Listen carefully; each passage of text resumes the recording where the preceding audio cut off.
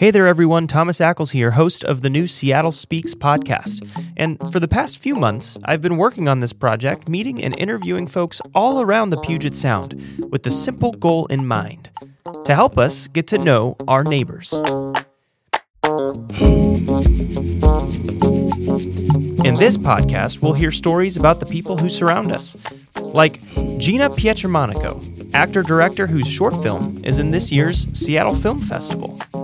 Let's do East Coast. All right. It's vaguely Boston, sort of New York. So My heart is pounding. It's like, that was Rhode Island, because it's vaguely Boston, but also New York, yeah. So it's in between. Yeah. I'm proficient in a Rhode Island accent. Or Matt Festa, who shares with us what it's like to pitch in the big leagues. It's a sold-out crowd, but, I didn't really notice the sold-out crowd until you're out of the game, until you're done. It's the same jog in from the bullpen, but it really is. It's me and the catcher, and I'm throwing my pitches. Like, that's what we can do. You see, our neighborhoods are filled with wonderfully talented people.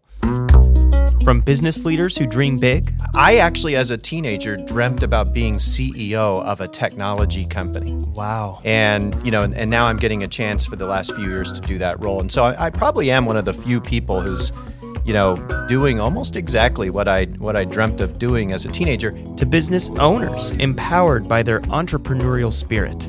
And it's cool because, I teach improv, right? And I never wanted to feel like I was 60 and or 70. I don't know. Now I'm 60 is not that old. But let's say 90. Let's say I'm 90 and I'm I should have done this. I always wanted to chase that feeling of what does it feel like to be on stage and to just make people laugh. It's the best feeling in the world. It really is.